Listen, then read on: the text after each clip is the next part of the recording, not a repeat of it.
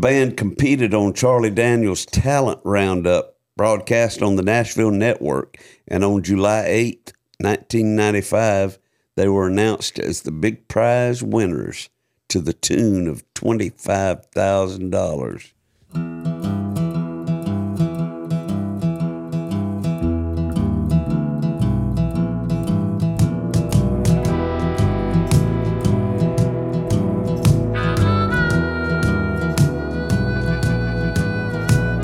Something in the water taught me how to crawl.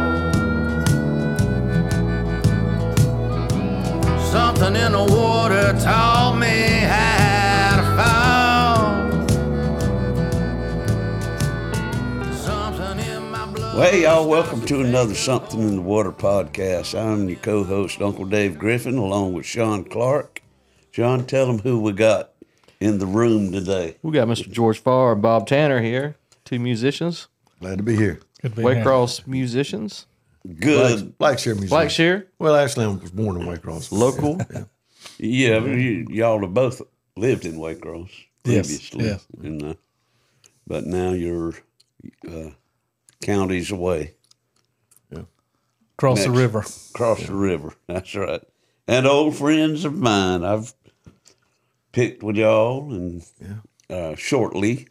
You know, it might not have been long-lasting groups or anything, but we've passed the times with guitars and keyboards. George is a keyboard player. Yeah. First and foremost, you probably play the guitar too, I would Very imagine. little. Very little. Play it left-handed, upside Harmonica. down, backwards. Okay. Yeah, I do a pretty good harmonica, too. Okay.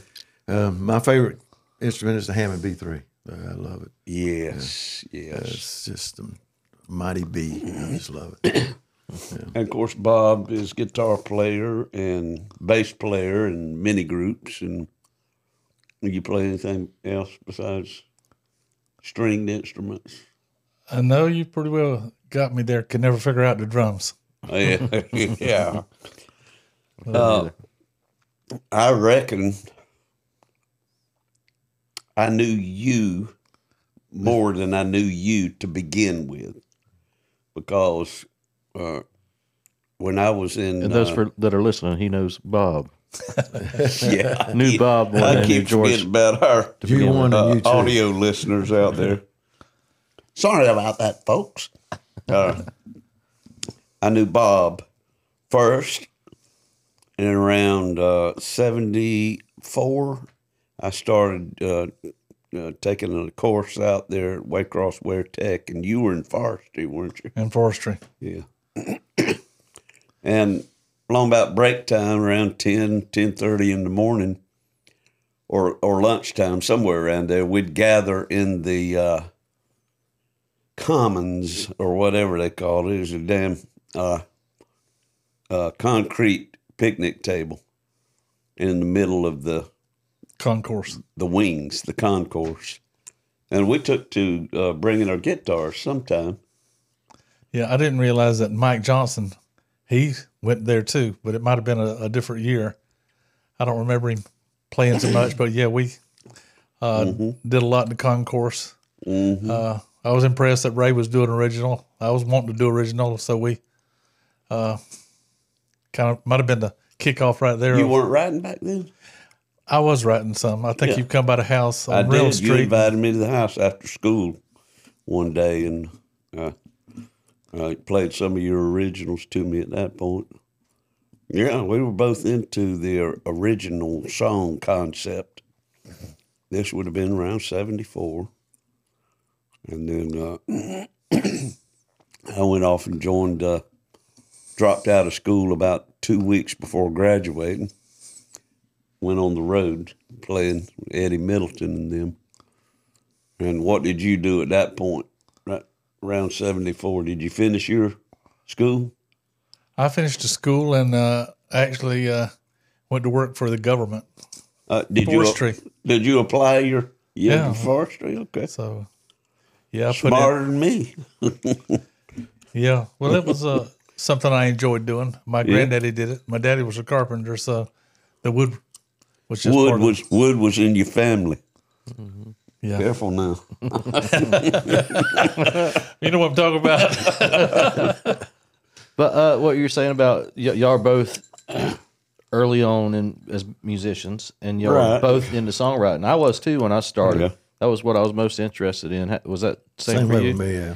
Like, what do you? Because all musicians aren't like that. Most of them take into just being virtuoso and learning all the hard. I always went for let's try to write something every time I sat down with something. What do you reckon the difference is with that? Well, I started off on the rhythm guitar, Yeah. and What Me age? too. just before you met me. Really? Okay. Yeah, during high Well, that school, was the same with me because I didn't start. not serious rhythm where I until knew more about than 5 chords, 72. 72 was when I really started getting familiar with it. When I was in high school, which I graduated in '76, my parents got a grand piano, a baby grand piano, and that's when I started.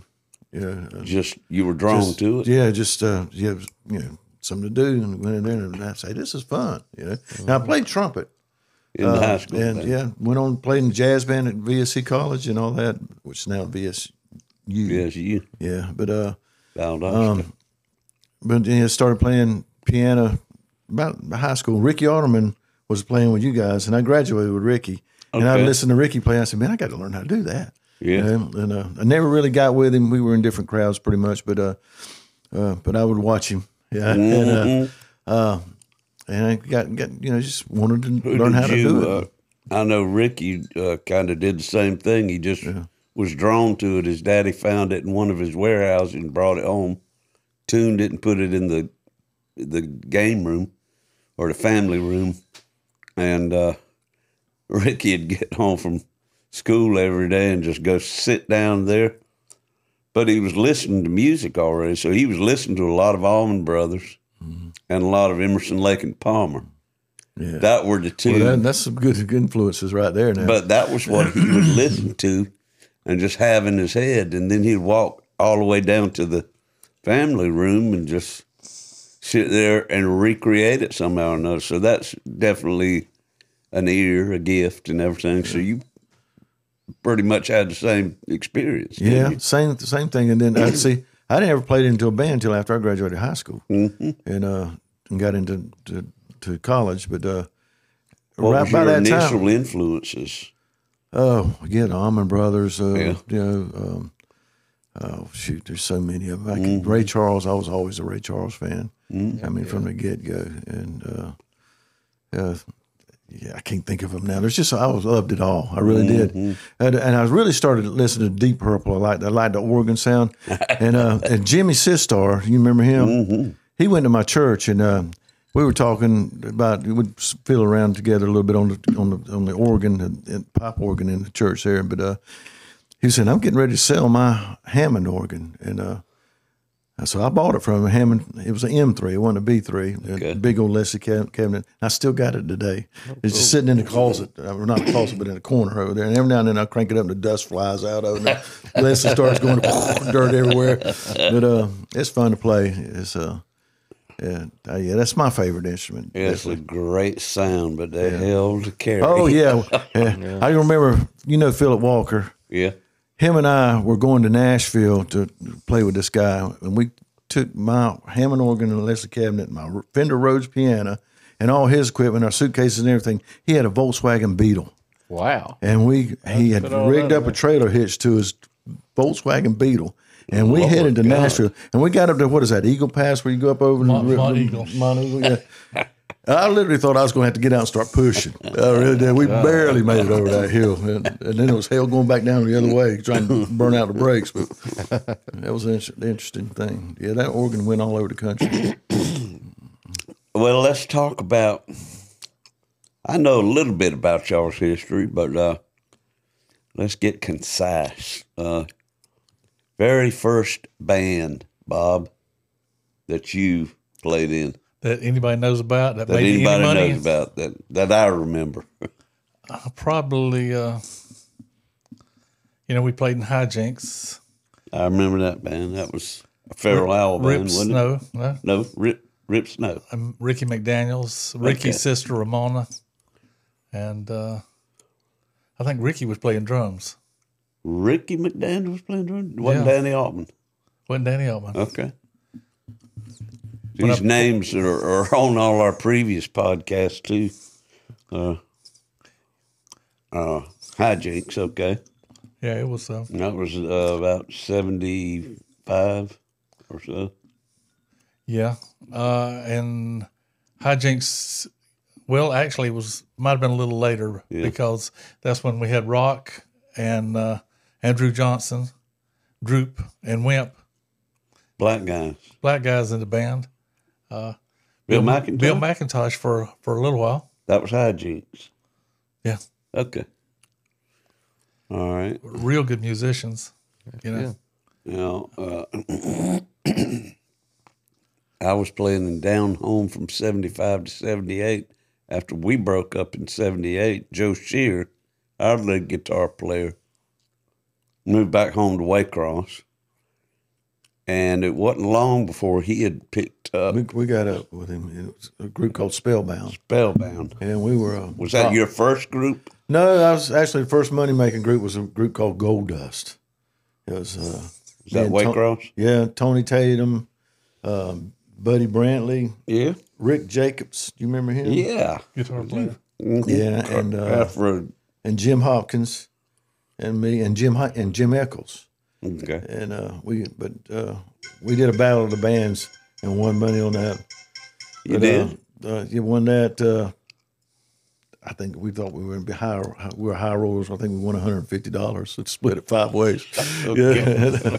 But and then the next band, other than some gigs I did over in when I started in the Valdosta at the college, I played with several different groups over there. Mm-hmm. Just side gigs, just doing it. And I was really starting to get into it then, and then we got into Spellbound, and that was when I really started getting interested in equipment and just synthesizers and updating my equipment and all that kind of stuff, and learning how to sing some harmonies and vocals and stuff like that. So I guess Spellbound was my catalyst that got me going. Well, Joe probably came in there and whipped y'all into shape. Yeah, He brought the old down home work ethic with him. he'd have us all go over and help him paint cars. Yeah, Okay. Yeah, he was a auto body detailer. yeah, still is, I believe. Well, it probably is, yeah. And he put y'all in outfits like we did, rehearsed, and played. You probably played a lot of current top 40 dance music. disco. Yeah, that was the old formula that we worked off of in that band. I remember y'all had. I remember Jim wearing some red overalls. We all had them on. Yeah. He wore them later in Down Home #2 when I moved back from Tallahassee, and we all pulled together the original Down Home lineup, except for Ricky and John Smith. Yeah, that was cool. So, talking about songwriting, like you were saying a while ago, though, I wonder from y'all's perspective, what was it that made you like us in that, and unlike so many other musicians, Do you think it's the influences that You you were listening wanted to that. were songwriter kind of things, and that's what you know what I mean? That's how it was with me. Is I just was into. I don't know. I kind of feel I'm sure I was influenced, by a lot of sounds. But when I write, that's just kind of my own. I don't feel. I don't want to Did you sound like write anybody. before else. you Yeah. started playing the music? Yeah, I was when I started playing around the piano. I was writing. You did yeah, start yeah, writing yeah, it about yeah, that time. yeah. Okay, that's when it really. I wrote a few songs when I was younger, but not thinking this is how you do it or anything. Or, I didn't even know how to play guitar at that point. No, but really about 72 was when I wrote my first real song once I started playing. But what about you, Bob? I think that the writing that I was influenced a lot by. I grew up on the farm. You listen to two things: country and western. And my daddy, his music was a Fats Domino, Jerry Lee Lewis. Really? Seems like I would be a piano player, don't it? But that's what they liked. My uncle, How about that? that was a big influence on me. He loved Merle Haggard, and you can't really find a whole lot more inspiration once you start listening there. Yeah. But I've just enjoyed it all, and I'm like George. When you start out writing, it may be this way. When you end up, it could be Yeah. around the block on how it goes. That's what I enjoy the most about playing is writing and performing something that you did, and Yeah, something that's it's satisfying. yeah, that's the biggest. And a lot of bands don't ever have the luxury of doing that. Back in our day, we just played cover songs. We didn't Yeah. hardly ever Supply and attempt to demand. do anything. Well, we found out even with Alabama, when we were playing the big stage, when opening up for all these major groups, that people want to hear something familiar. Yeah, Yeah, Yes. And, Yeah. so we still play covers now. Yeah, but y'all primarily, y'all are percentage-wise, y'all are more original. We're about to cover. 80, 80-20. 20, but you still got to throw them covers out there. Yeah, but that's pretty impressive to me. That Yeah. y'all have built a following. Well, I just did and that an because you audience. told me I couldn't. Like, you ain't never gonna do it. You're never gonna make any money, boys, if you don't go out there. I and do play covers. remember saying that. You and Paul Lee riding me about it. I was like, well, we'll see. I like a challenge. I like somebody to tell me I can't do something. I think everybody's heard that, Elvis. You better go back to driving a truck, son. We don't need no guitar player, son. keep your day job. Thanks for that encouragement, Dad. You'll never make it with a name like that, Elvis. Get a real job. Ooh-wee. Yeah. I think that in my case, I know that I loved reading and I loved Wordplay. English. Yeah. Classes like that, I got into writing and everything from that standpoint, from school, at school level, And All you Griffins, your brother, what, your What- brother? your brother, he what he was. I mean, I know he worked for the Well, Herald, but what- journalism, yeah. so, He I was mean- in journalism in high school, and I was. and too. your nephew Graham, which I'm sure he got it all from y'all, Yeah, Connor too. Connor. But I'm sure that helps out a little bit. Of course, and the influences that we had. Hank Williams and all Back- those great songwriters. Yeah, back during that time. What's that whistling over here? Is that your Coke can, isn't it? It's the Coke. I've heard Cokes do that.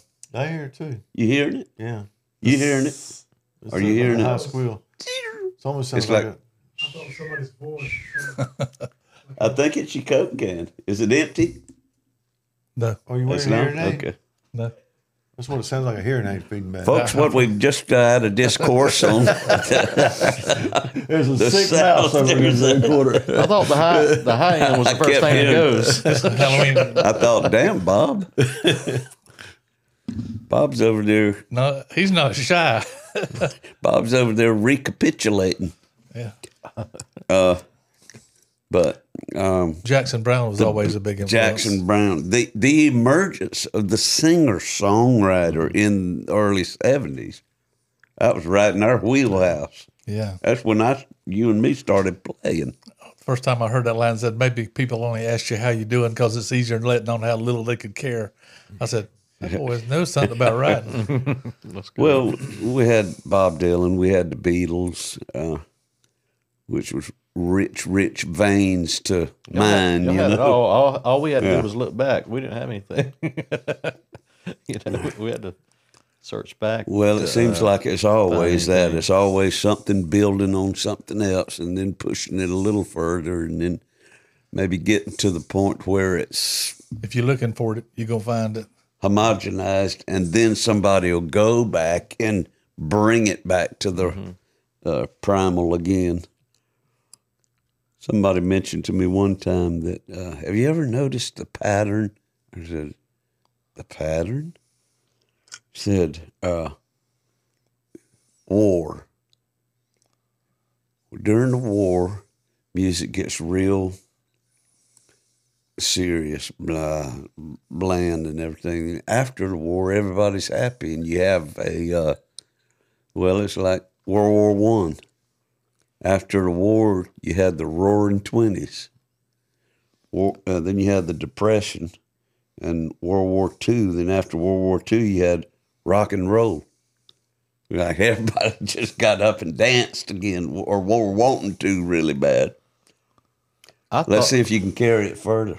I thought that war brought good music because people were like So relieved. had something to write about and or Protest. something to protest. Well, not necessarily bad or good, but it was just like the tenor of it. You know, it was like you had the Roaring Twenties right after a war. well, look at Vietnam. I mean, everybody Yeah, was, what can you do there? You had disco after Vietnam. yeah, Jimi Hendrix during Vietnam. Not immediately. Well, Yeah. I mean, you didn't have disco immediately, but I thought that was a lame pattern anyhow. So but what it would does come and go though. I mean, yeah, it does. the new comes and then Y'all ever think Retros. there'll be another time like we had in another decade like the 60s? You think that'll ever happen again? I don't know. It's starting to feel like the 50s around here. Everything. Like, It's let's totally take back different. women's rights. Let's take Oh, back yeah. this. Let's take this. What Everything's about going back. a depression? If they're saying we're close to a recession, whether we will get there or not, who knows? But that's tough times. Well, this new information age is changing everything. I mean, It is. You know, you just think a thought and put your thoughts down on the phone, and then it's next thing you know, it's gone to millions of people, billions of people if it goes viral. You know, and it can be somebody that has no influence on anything, or as just an abstract thought. It just all of a sudden, boom, explodes. Which is totally different from the Yeah. 40s, 50s, and 60s. And technology, you know, but the way technology is expanding now, you invent something, and by the time you get it to market, it's obsolete. That's the truth, and it's gone. It's always something better.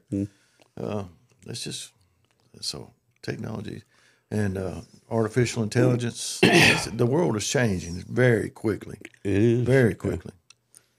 A lot of smart people out there. You almost can't have a thought without somebody across the world already picking up on it and, and absolutely, making it yeah, before you yeah. can, you know.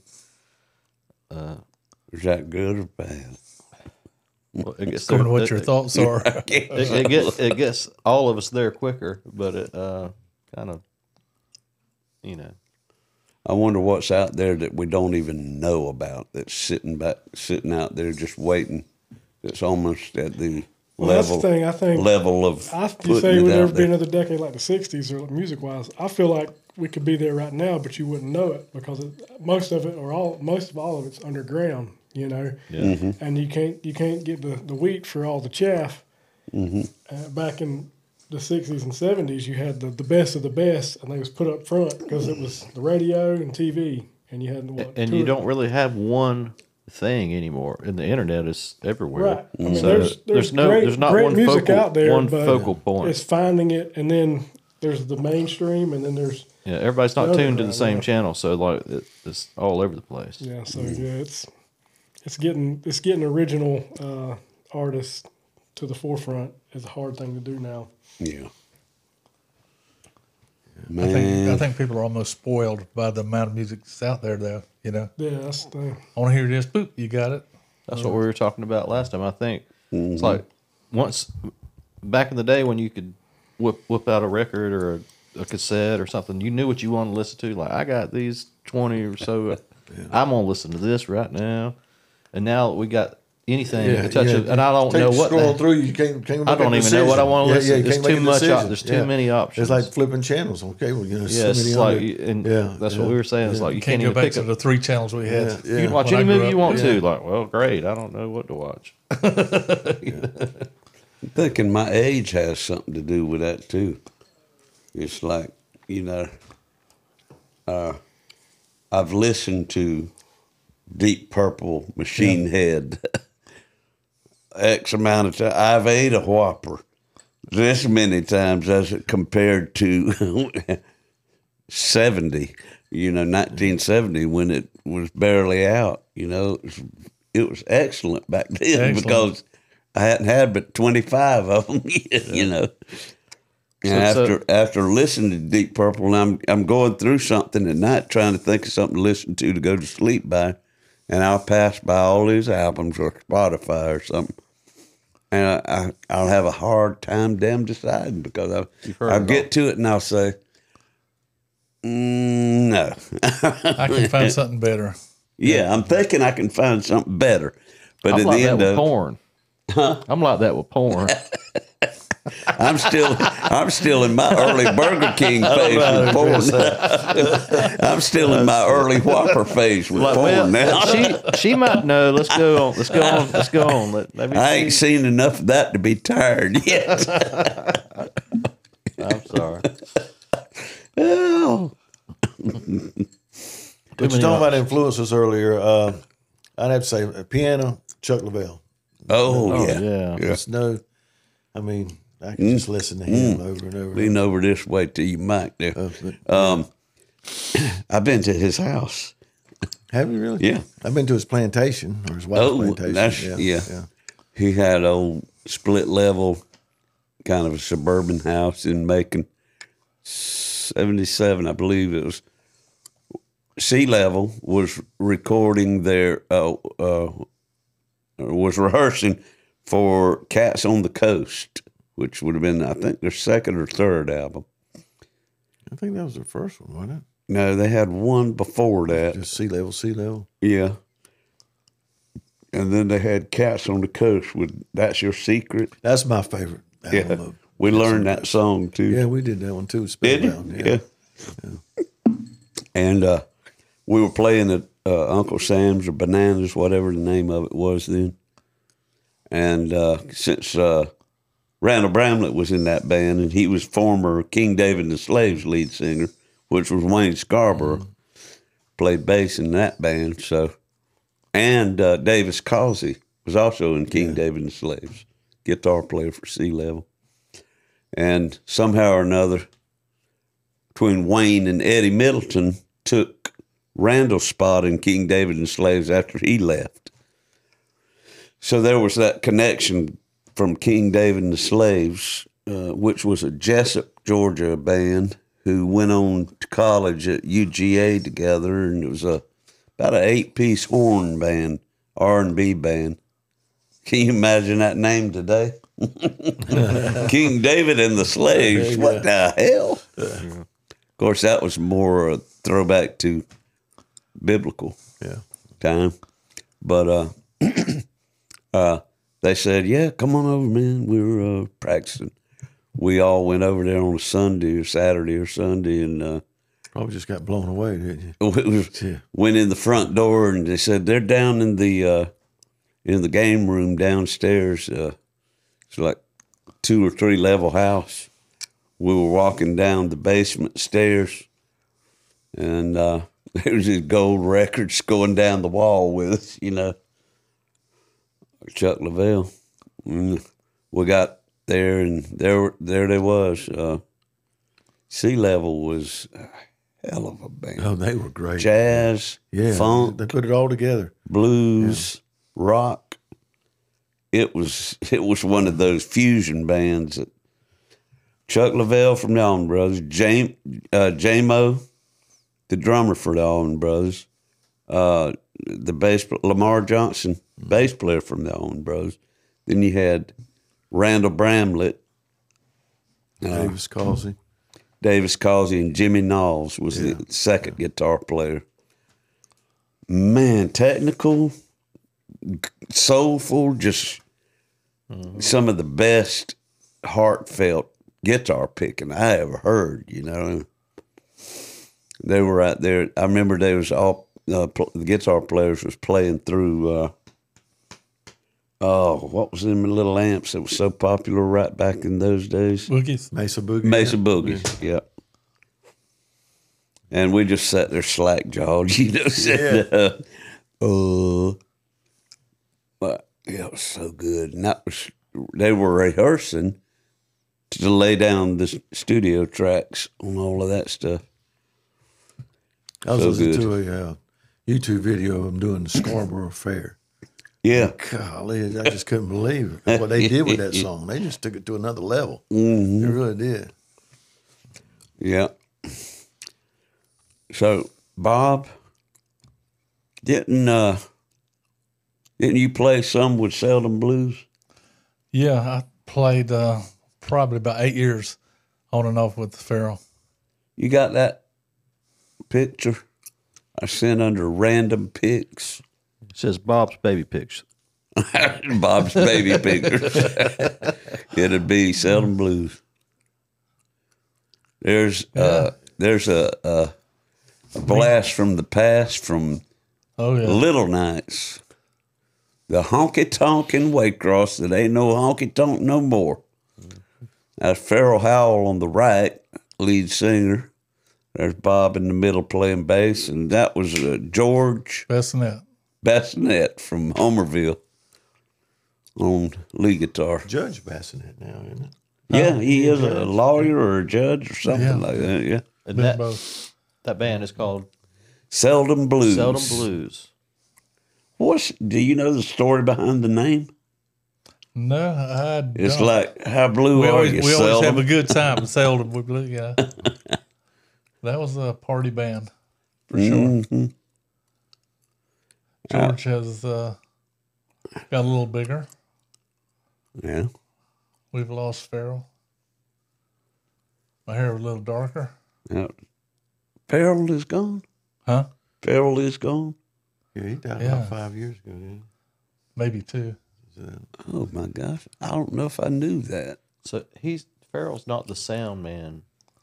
No, that's Farrell Souls. Farrell Souls. he? Was Alan doing sound for you guys? Huh. He's doing keyboards, man. Every now and then. Who was the drummer in this band? Could have been. It could have been Jake Lee. Could have been Tony Beck. It could have been Donnie Minix. Is Yeah. is that a player over there halfway off the left? I don't think so. It looks No, like that's- somebody walking. Yeah, that's the bottom of Little Nights. Oh, yeah. Off the stage, yeah. Yeah, and there's half of a girl right down there in the bottom. Staring at. And right up there above George's head right there is the bottom of the banisters on the second level. Mm-hmm. That's That where was a good venue to play in. That's Those where nights. Jimmy Stratton sat with his legs through, taking pictures of. He was smitten by Jack Cadillac that night Oh, at downhill the from there. 2002 Grand I thought we was Parsons gonna Guitar Pool. make it through an episode without you saying Jimmy Stratton. But I guess we didn't. Hey, Jimmy. Is he paying you on the side or something? No, come on down here and bring that excellent bean footage with you. Yeah. All right, let's see what's on them other two random picks there. I think I don't want to pull. Wait a minute. Nah, we'll hold on to that one for a minute. So I guess we all were pretty much, except for Sean, who came along later. I was born Sean in 74. was born about when we were. Yeah, y'all keep saying 74, or you do. That's when I was born. And Sean came along when we were starting to cut our teeth in bands. Yeah. On songwriting, on our instruments, and in bands. I was cutting my teeth on a dish rag. A teething ring and a pacifier. But we all pretty much, the three of us, had a very common entry into music, I feel like, you know. I think one thing that I probably was different than you guys is I gave it up for about 7 years, totally. Now, I never did that. Yeah. I mean, I would be still off had for a piano about a in the house. year. I had an electric piano in the house, but when I got off the road, and doing the thing with Waycross Express. I moved to Jacksonville and got married and started having children and working in the furniture business down there in the management program. Just gave it up for 7 years. Moved back to Waycross, and here comes Bob into the furniture store. And that's how we got together. He heard I'd moved back, and we started riding and fooling around together a little bit and playing some things. But y'all knew each other prior. Didn't know to each that. other at all. Did not. Never met. And then Alibi struck up and got Yeah. that going. Yeah. Alibi. Now there's We had a name in mind before Alibi came about. what was that?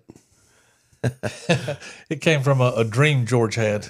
It's called the Flying Raccoons. All right. I had a dream that we were practicing and doing our thing out there in Bob's garage, and I just had a dream one night that these raccoons had coming into the getting all on our equipment. We were trying to shoo them off, and all of a sudden they just started flying. I must have watched The Wizard of Oz or something like that. I thought it was a great name. That was a pretty vivid dream. I still remember it. Yeah. Opened up the door, little white rack. They were white too. Yeah, white raccoons. Yeah. White raccoons. Yeah. Yeah. Oh, I was about to say that would have worked until your fans started shortening. yeah. Flying coons probably wouldn't have flew. Mighty good dream. I would not have flown. They're white. That doesn't make it better. But Alibi started out as a rock and roll band. We had Ricky McDaniels and Right. And right. He we- had the name. Right. No, it was. That was still we came up y'all. with the band. Y'all were in the Yeah, band. yeah. Okay. Now Danny was in that. We drumming got that band. him as a guitar player, and Bob. It was actually Bob was playing rhythm, and I was playing the piano. We were just doing, and then we just decided to start getting something together. But Mm-hmm. and we got Ricky, and then we got Danny. Danny Altman playing drums. Mm-hmm. But we had asked, I'd asked Thomas's brother, Gerald, Mm-hmm. about playing guitar. You know, I said, you know, we're trying to put something together. He said, George Farr. He said, I don't know. But they Gerald knew each and I other. were roommates in college for a while. We played a little. got a Y'all little band were? together, yeah. Really? For one semester, one quarter At I guess you call Valdosta? it. Yeah, Valdosta. So after I talked to Gerald, he recommended Thomas, and Thomas said, I don't want to play right now. He's in between bands. And I said, okay, if you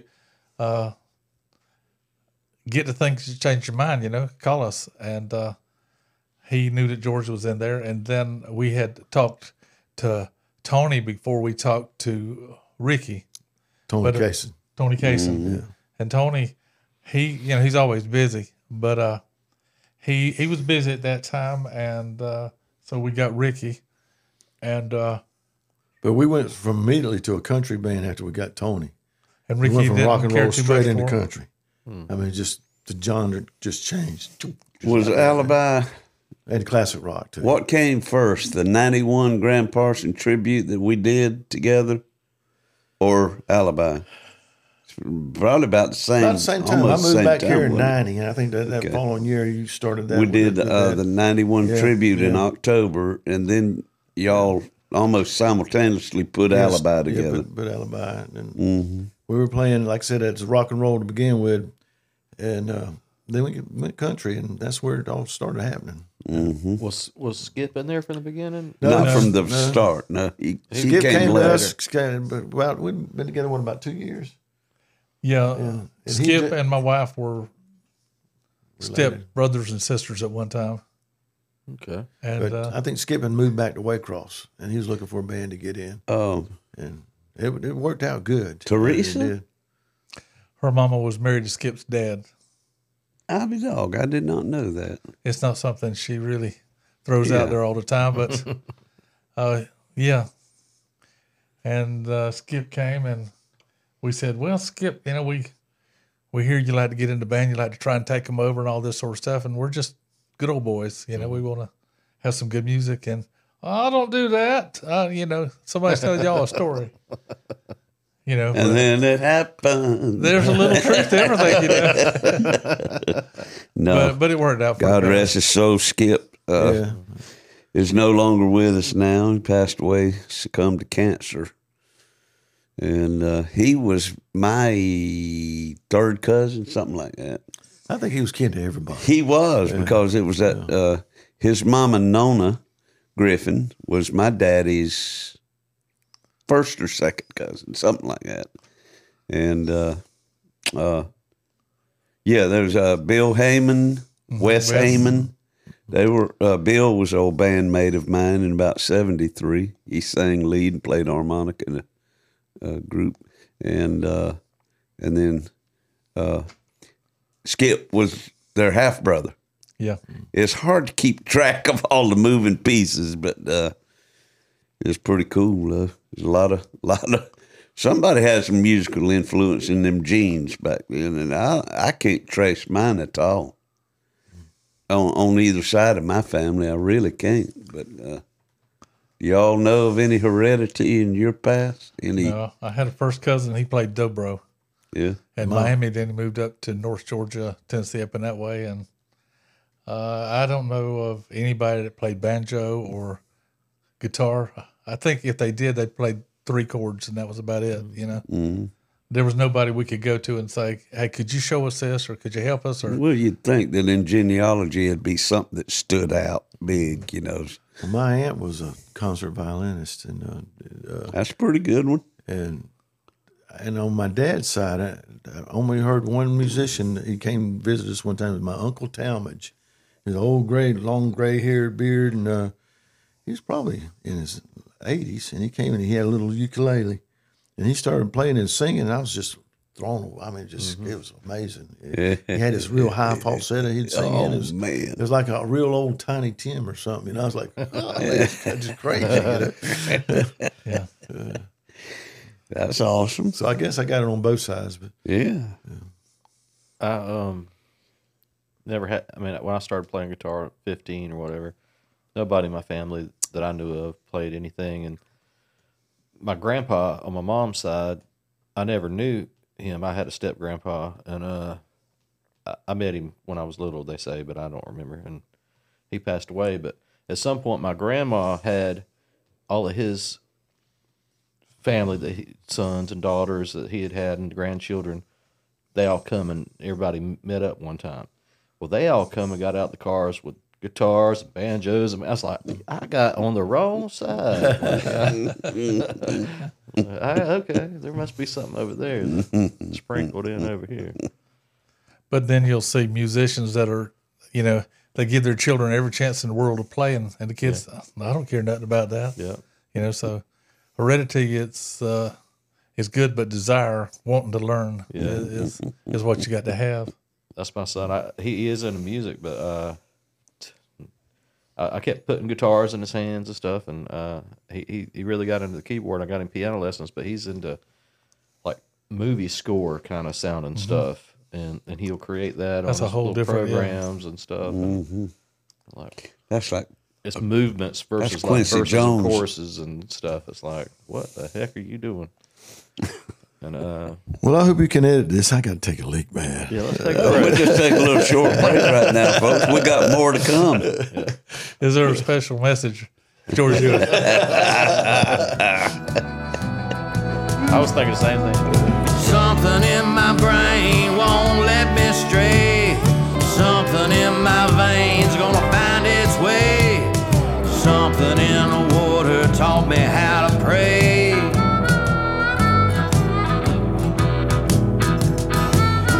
When that cold black water finds its way into your veins, you'll never be the same. Hey, y'all, welcome back. We got some music coming up from our illustrious guest, Mr. George Farr, going to take off on this handsome keyboard right here. What you going to do, buddy? I'm going to do a song. It's a regional song Yeah. called Fernandina. It's, Fernandina is the bedroom community of Waycross and Blackshear, all this South Georgia. It's actually the beach in North Florida that we all grew up in. The Dirty On- Dina.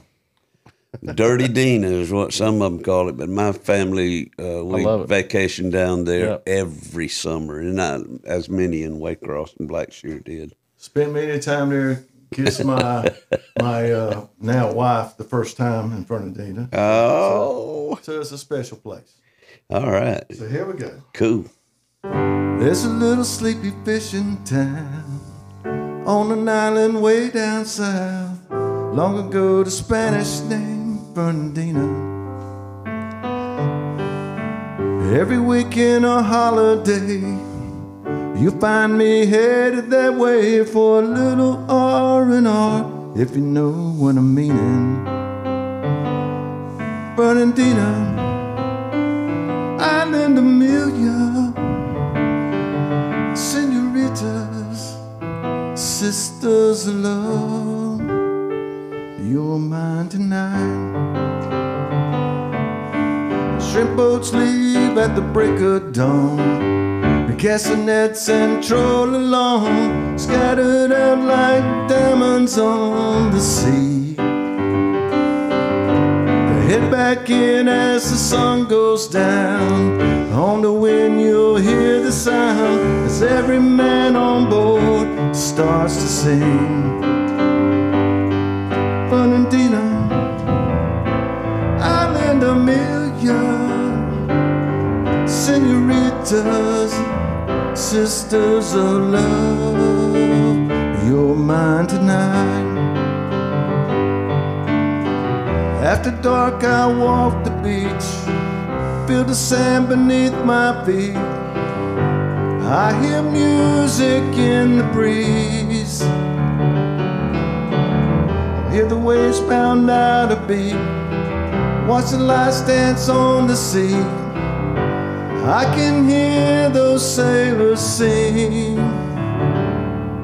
Fernandina, Island Amelia, senoritas, sisters of love, you're mine tonight. All right. There's usually a lead that goes in there, but I don't have Tony Yeah, Casey that was with me. great, man. I love it. I love it. Thank you. It make me feel right at home. I remember that town many a time. Well, getting back to the focus of regional things, I got a song here. It's about springtime in Georgia. And, I wrote this song. I was walking, trying to lose some weight in Cherokee Heights. And it was in the spring, early spring. And I was walking through looking at all these azaleas and everything's just blooming, gorgeous, just crazy. And this song came to me. All right.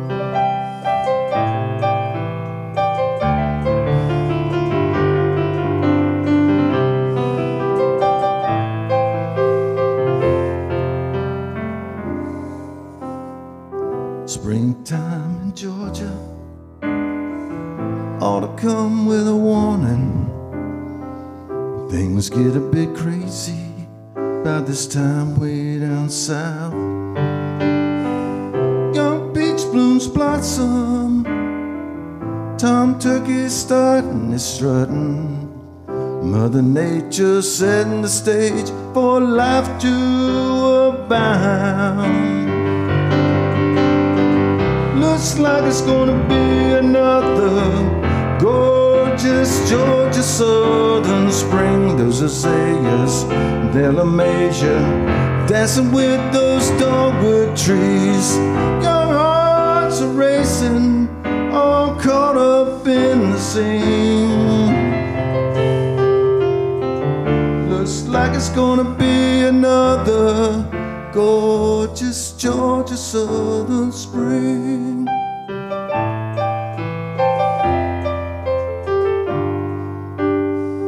Can you hear that whippoorwill whistling all he feels, serenading the evening till the stars show up at night? And there goes that old hoot owl, wise enough to figure it out. He knows without a doubt Mother Nature stepping out. Looks like it's gonna be another gorgeous Georgia southern spring. Those azaleas, they'll amaze you, dancing with those dogwood trees. Young hearts dancing, all caught up in the scene. Looks like it's gonna be another gorgeous Georgia southern spring.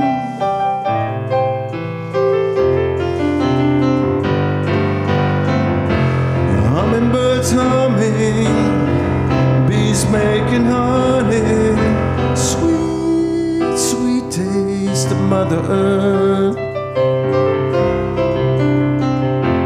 Beautiful flowers shows God's power, so delicate, so wonderful, magnificently pure. Looks like it, looks like it, looks like it's gonna be. Looks like it, looks like it, looks like it's gonna be. Looks like it's gonna be another gorgeous Georgia southern spring. Yeah, Man, that's good. that need to be the tourism. I'm serious. I know. I like the melody of that. I That's do too. very I catchy. know some people on that tourism bureau. I swear to God, you slip that song to them. That the whole south of this state will be ready to pick something up on that. Well, we'll give it to the Pine Box Dwellers to carry it on. How about There that? you go. We'll need a keyboard player for that. He must be offering. Have any? When did you write these? That Those song, two songs, are they? the first song I wrote years ago, Yeah. Fernandina, I wrote, I don't know, about 20 years ago, Yeah. back during, right before the Alibi days, 90, 89, 90. That song I wrote when I was trying to lose weight about Oh yeah. 10 years ago. Okay. And this next song I'm going to do, I wrote 35 years ago. All right. When my There daughter we was go. born. My wife went into labor. She at about 9 o'clock, and we went to the hospital. Water broken on it, so she's going into labor pains, and she got an epidural. Yeah. Well, the baby didn't come till about 6 o'clock in the morning, and so I was up all night doing coffee, drinking, and I went home after the baby was born, just sheerly exhausted, and got on the piano and wrote this song. Okay. And it's the weirdest song that came out from that episode. You'd never think this would come out from that, but my mom was just going crazy. It's in honor of your daughter. This is called Dad the Dinosaur. Huh? Dad the Dinosaur. Okay. D&D. Like I said, I don't know how this came out of all that. That was just too much coffee and too much late at night. Well, all right. I remember way, way back to that first date that I had, and that long, long walk up to her door. I threw out my scrawny chest, did my very bony best to make my 5'6" look 6'4". Lord, it was hard to get up the nerve to knock. Something told me danger was in store, and all my fears came to life right before my very eyes. There stood her dad, the dinosaur.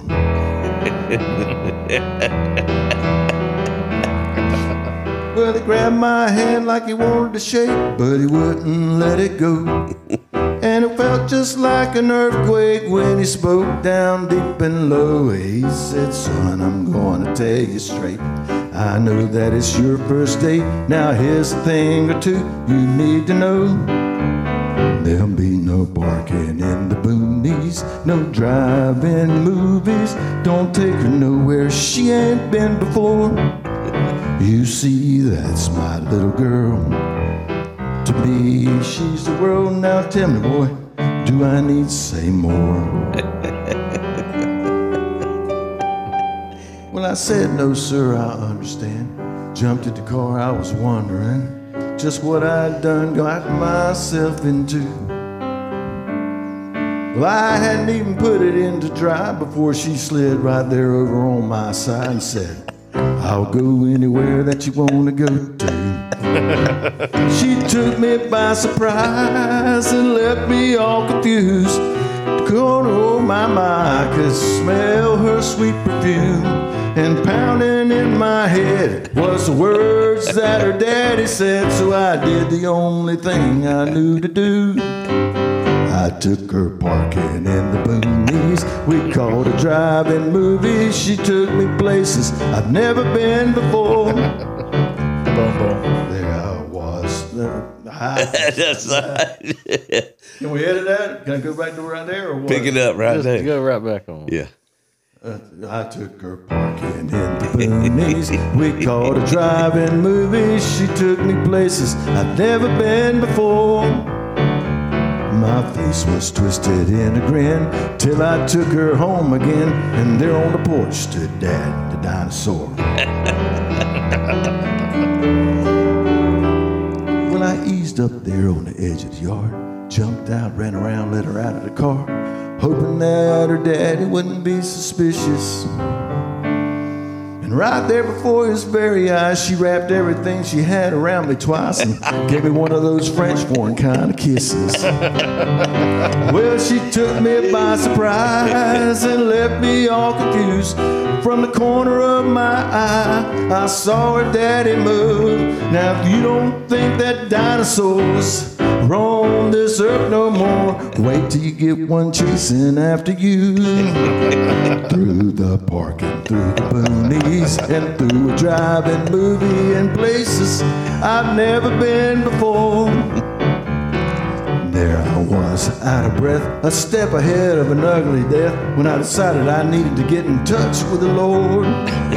Well, I praised the God in heaven when her daddy tripped and fell, but blame it on the devil when I turned around and yelled. I said, hey, mister, if you're wondering just what me and your daughter did, well, that's a secret I can't tell. You see, I swore. But you can take me for my word, I never took your little girl anywhere that she ain't never been before. That's great, but That took place so long ago. Where the years went, I don't know. Now I find that I'm old granddad, the dinosaur. And I got my hands around the neck of some young punk I expect was wishing he had never knocked on my grandbaby's door.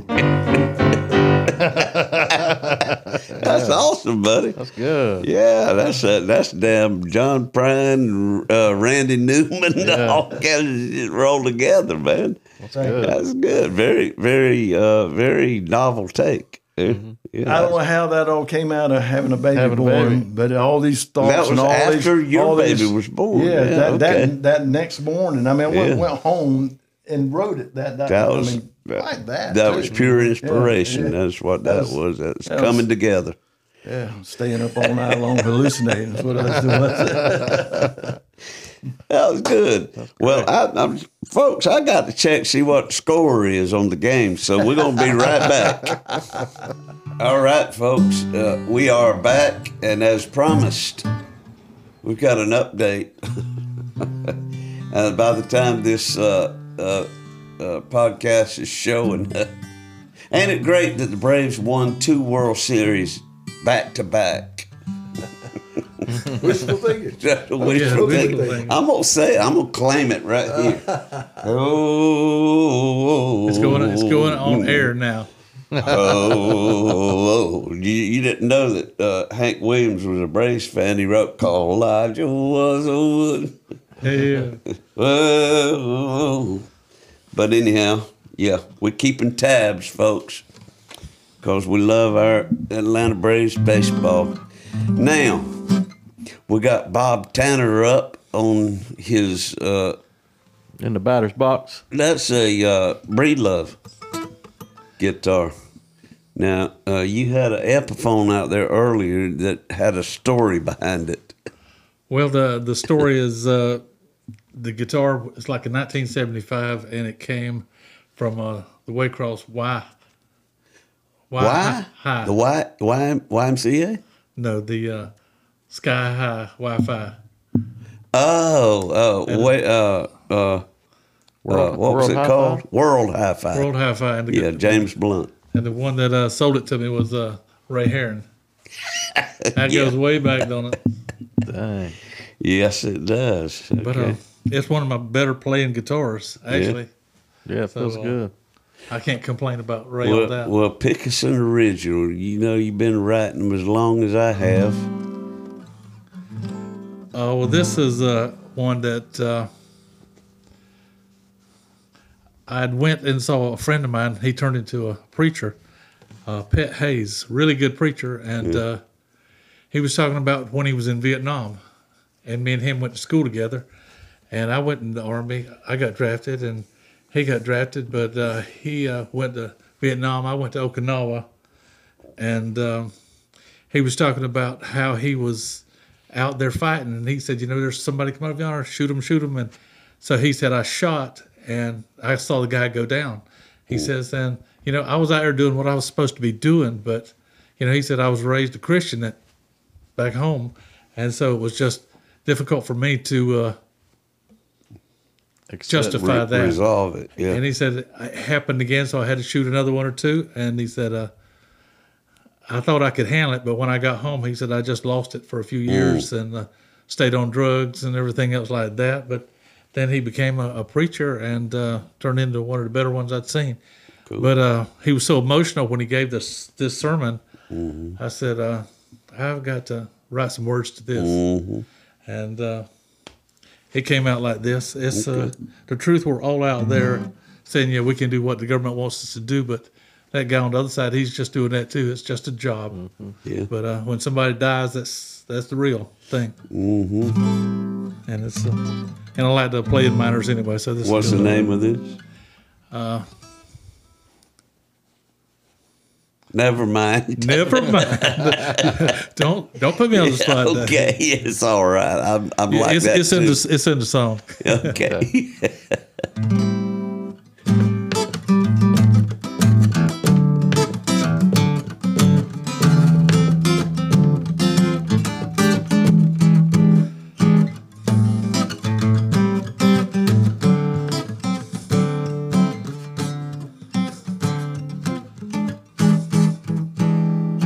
Lord, give me strength to do what I must do.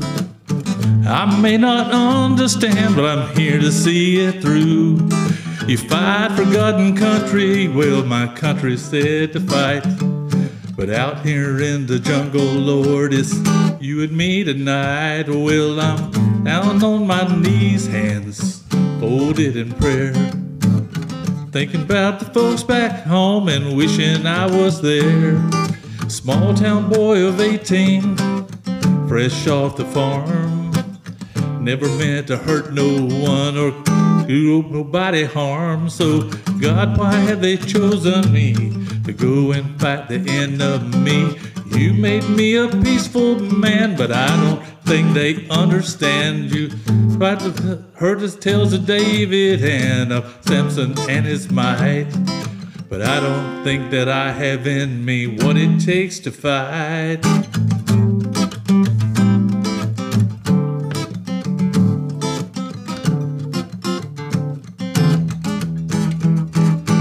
Well, I've always heard it said, to thine own self be true. Right now I think my chances would be better off with you. So I thought we'd best be talking, or tomorrow I might die. And if I live another day, I'll know the reason why. So God, why have they chosen me to go and fight the enemy? You made me a peaceful man, but I don't think they understand. I've heard the tales of David and of Samson with his might, but I don't know if I have in me what it takes to fight. All right. Yeah. That was good. But that guy was Vietnam? Vietnam. Vietnam. Yeah. What school did you graduate from? I mean, high school. Bacon County. Bacon County. Okay. The big city of Alma. I had forgotten that. Yeah. Cool. You know, when you died in Bacon County, they sent you instead of heaven, you go to Waycross. I always heard that people down here in South Georgia believe that when they died, their soul went to heaven. I mean, their soul went to Atlanta. What? Yeah.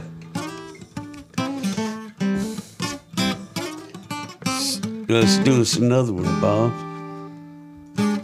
This is I don't know how many people know him, but Billy Todd. He was always a character around Blackshear. Billy. You know Billy. He's gone from us now, but Yeah. I met his nephew the other day, and I was telling him about some of the crazy stuff that Billy had done. He said, "Oh yeah, he's one of them. You gonna remember him?" And there's a little about that and where we're from, and kind of things that go on around this way. I was down at a studio, Boblo Studios down in Brunswick, I've heard about that. and there was Jim Mason. Do you know Jim?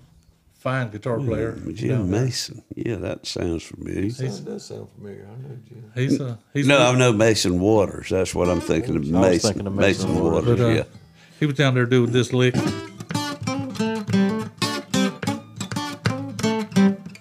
I said, "Can you show me that?" And he showed me that, and I do some semblance of it, but it was, All right. and it was like a. Why don't I try it and do it right? All right.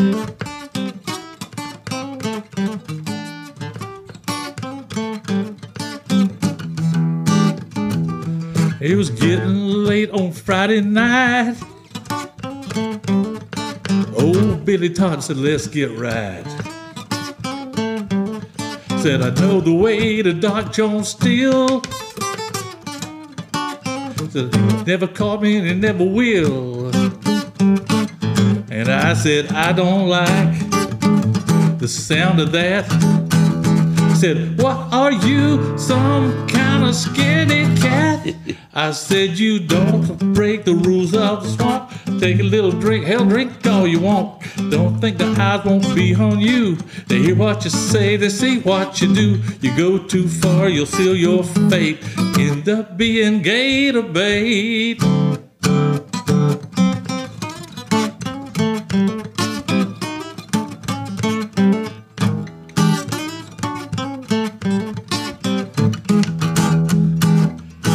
Billy cried, said, "That's fine. You get yours and I'll get mine." We never saw Billy Todd again. They say they left town, just don't know when. Me don't think you go too far, leaving town without your car. No. Oh, you don't break the rules of the swamp. Do a little drink all you want. Don't think the eyes won't be on you. They hear what you say, they see what you do. You go too far, you'll seal your fate. End up being gator bait.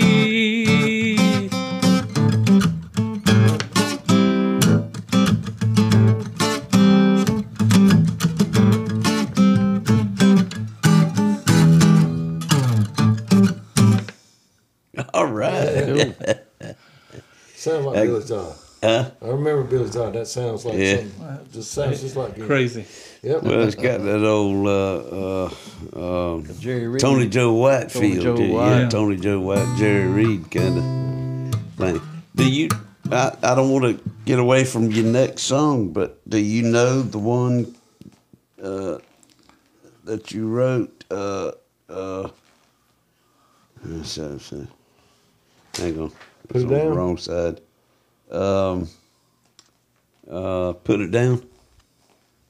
Do you know Told that? you, Bob. I told you. Did you know that? It don't matter. Yeah, I'm the, just wondering if you did. Just go yeah. ahead with what you got. Well, that particular song is probably Wordy. no, it's not real wordy. It's we did it with good, strong 3-part harmony and music I behind got it, you. and I got you. but it was also one of the most satisfying songs that we'd done. We did it down in Silver Springs, opening up for somebody. I forget. It might have been Martina McBride. And a guy came down the road where we were all signing autographs, thinking we were somebody, and he said, "Look, you know, you wrote the song, Put It Down." And he told, they said, "No, that guy down there," and he came down to me. He said, "Did you write the song, Put It Down?" I said, "Yeah." He said, "I was sitting out there in the crowd, and when you played it," he said, "I spent so many years as an alcoholic. I lost my family. I lost, you know, my children, all that." And he said that when you played that, it just hit me. Like I need to keep doing what I'm doing because right now I'm staying straight. And I said, well, that's great. God, it is. And we had That's a good feeling. a girl from Lyons, Georgia. I got that in the tale of the week. Oh, that's great. I'll cover that in the tale of the week. But just play another song for us. What you got there?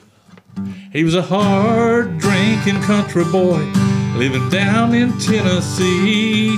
Thought drinking was a way of life. He just could not let it be. Days turned to weeks as the years passed him by. Somebody heard us reach out. Somebody heard his cry. They said, son, there we go. Might have to redo that. It was a lady. She just had to have her way. You could see the look come over him when he heard her softly say, put it down. You don't need it anymore. Put it down. I'm here, but before I settle down, stand my ground, put it down. High pressure situations and stress go hand in hand. So it started out as just a trip to the Candy Man. Now the good job's gone, he's all alone, thinks he might end it all. He heard his mama reach out. He heard his mama call. She said, son, we love you. Back here you always got a home. It's gonna be rough, but we'll work it out. Right now you don't need to be alone. So put it down. You don't need it anymore, put it down. I am here, but before I settle down, I'll stand my ground, put it down. Well, I heard the preacher preach last Sunday, made the message clear. Give up all your sins and pray, my child, and surely God will hear. We all know God is watching us. He sees us every day. But if he was into talking, we'd hear him say, put it down. You don't need it anymore, put it down. I am here, but before I settle down, I'll stand my ground. Put it down. You don't need it anymore. Put it down. I am here, but before I settle down, I'll stand my ground. Put it down. All right. I'm glad you played that. Great. That was awesome. This girl from Lyons had wrote us a letter. She said, we'd heard it last night. She said, I'd been doing cocaine and I was trying to quit the habit, and said I was getting mighty weak. And the song came on the radio. It was a friend of ours played it up in Lyons. And she said, I took what I had and I dumped it. And, just prayed that the Lord would give me the strength to keep doing that, and that's such a prevalent problem we have nowadays that I said, man, if you write a song to do that, or make a grown man cry because of what he's going through, then isn't that kind of what we set out to do? Kind of like you've done your job. Yeah. And folks, that's what it's all about right there. That's the real meaning of songwriting right there. Well, I'm glad you played that, Bob. That was good. That was kind of my request. Me and George, I didn't know if you had that planned or not, but I'm glad you did it. well, it was the fourth verse and fifth verse that I didn't have. I got you. No, that was it. Folks, it's time for another Tale of the Week from Uncle Dave Griffin. And This one concerns these two renegades over here. Bring out the mug shots. Oh, there we go. Back in the day, that's the way to start a story. When my generation of club hoppers used to hop, there was a number of places where young men and women could meet, mingle, dance, and drink. Your Night out the Jacksonville Highway. Little Nights on Night Avenue. Steve's Pine Room, just over the Pierce County-Ware County line. Hubs, where the mall now sits, and the Steakhouse Lounge were my first taste of such venues. Alfonso's, right? Yeah, Alfonso's Steakhouse. First gig I ever played on a Thursday night. In the mid-'70s, Boehner Jacobson opened the Foxtrap, formerly a dry cleaning establishment in downtown Waycross, Georgia. Around the same time, the legendary Green Frog Restaurant debuted their outdoor liquor and beer garden, calling it the Lily Pad. The Pass Track and the New Bar, two of the early bars I played in, were scenes for a short while. The venues would come and go, just like the bands in Waycross, Blackshear, and Alma, but there were some venues that kept changing and keeping up with the times. The Foxtrap, a disco club in its heyday, changed its name to the Espresso and brought in dance and show bands traveling the nightclub circuit from around the country. Homeward Angel, featuring John Smith, Ricky Alderman, and Bill Ferris, played there. The King Midas of club owners, Sir Henry Wynn, managed that place for a while, and like all the clubs he managed in Waycross, he managed to make a success of it before getting out, right when the getting was good. After Henry left the Espresso, the club lay dormant until 1994 when Marvin Foster, a Brunswick native with a pile of money to invest, bought the night spot and named it after a talented local country band, calling it Alibis. And that was the Waycross Journal-Herald ad back in the day. That looks like a dang full-page ad. It does, don't He Yeah. spent some money. Yeah. Where He the made some money too. Alibis, where the kicking country never stops. So you had a band named Alibi, you had a club named Alibi in Waycross. It was big. It was huge. When George Farr, keyboard player in a diverse lineup of Waycross groups from Gold Dust, Spellbound, and Waycross Express, moved back home from Jacksonville, Florida in the early 90s, he formed a songwriting duo with Bob Tanner, former bass player with the Selden Blues Band and Hijinks.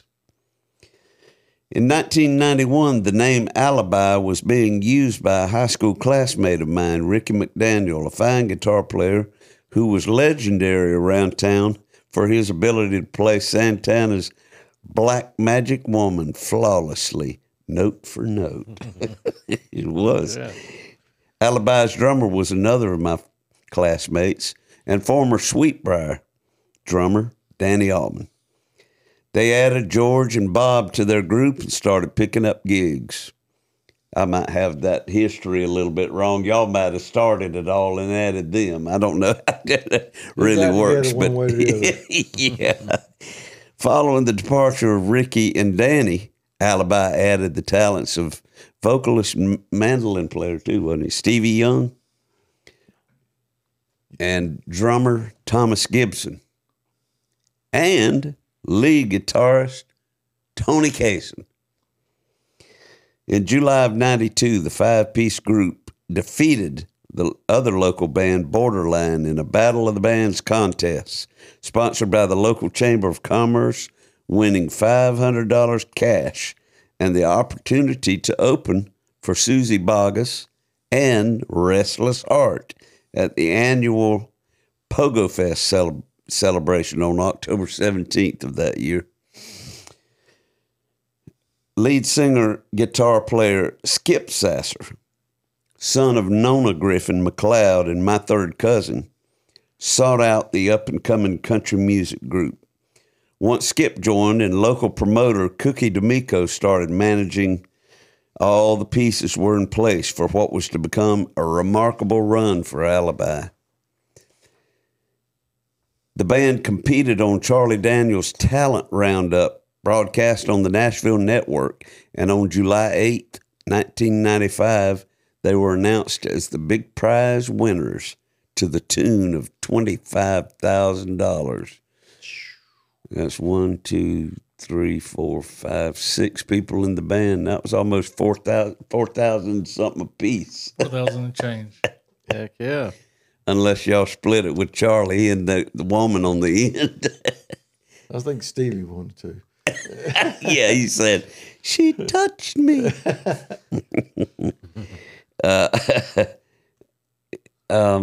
Things really started ramping up for the guys after that. Ron Simpson of RCS Productions in Atlanta signed them to a managerial contract, got them on stage with the major country acts of the time like Merle Haggard, Alabama, Hank Jr., Tanya Tucker, Diamond Rio, and Sawyer Brown. From fairs and festivals like Country Fest 96 at the Atlanta Motor Speedway to clubs and concerts, Atlanta Olympic concert with Tracy Lawrence, the endless gigs were steady. But it was the Nashville record label showcases that would hopefully provide Alibi with their most sought-after dream, a major label recording contract. The group featured 3 songwriters, George, Bob, and Skip, so it was inevitable that they put out a CD of their original songs.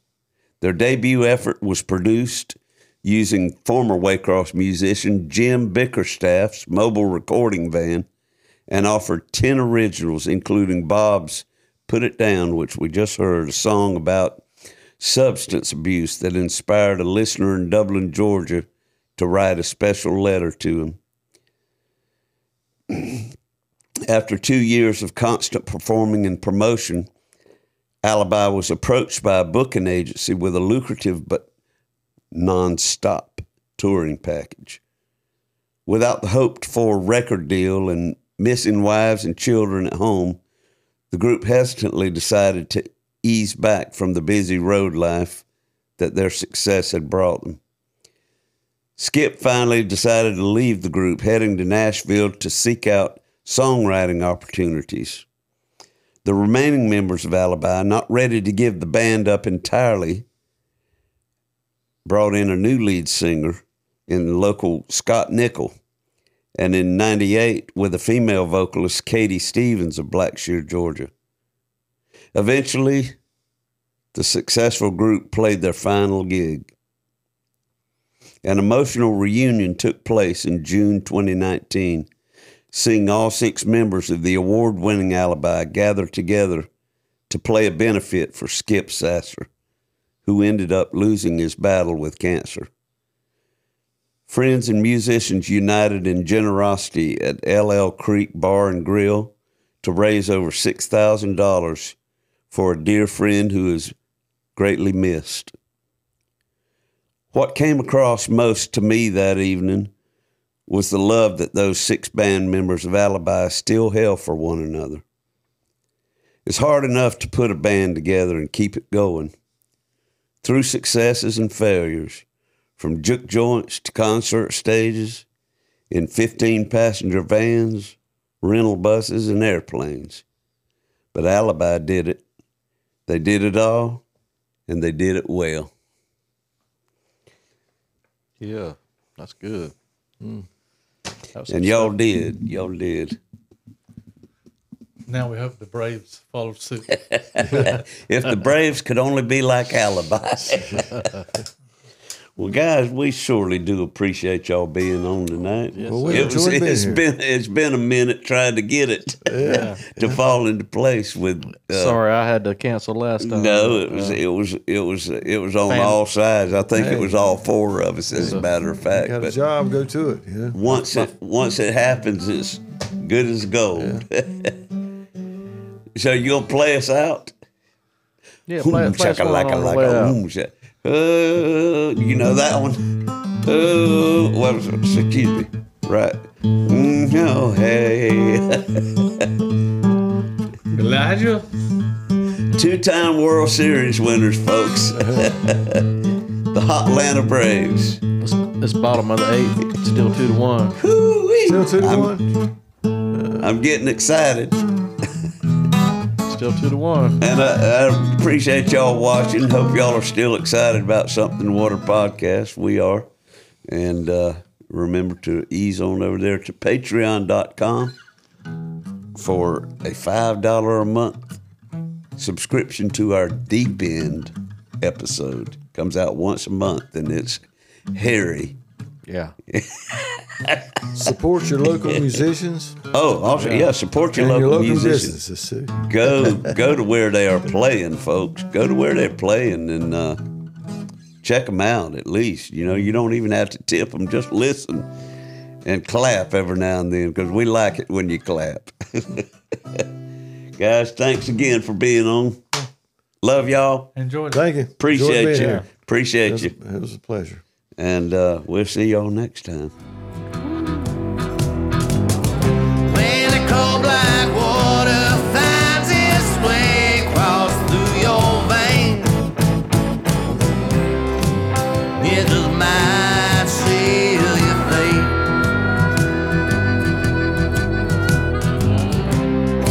It just might seal your fate.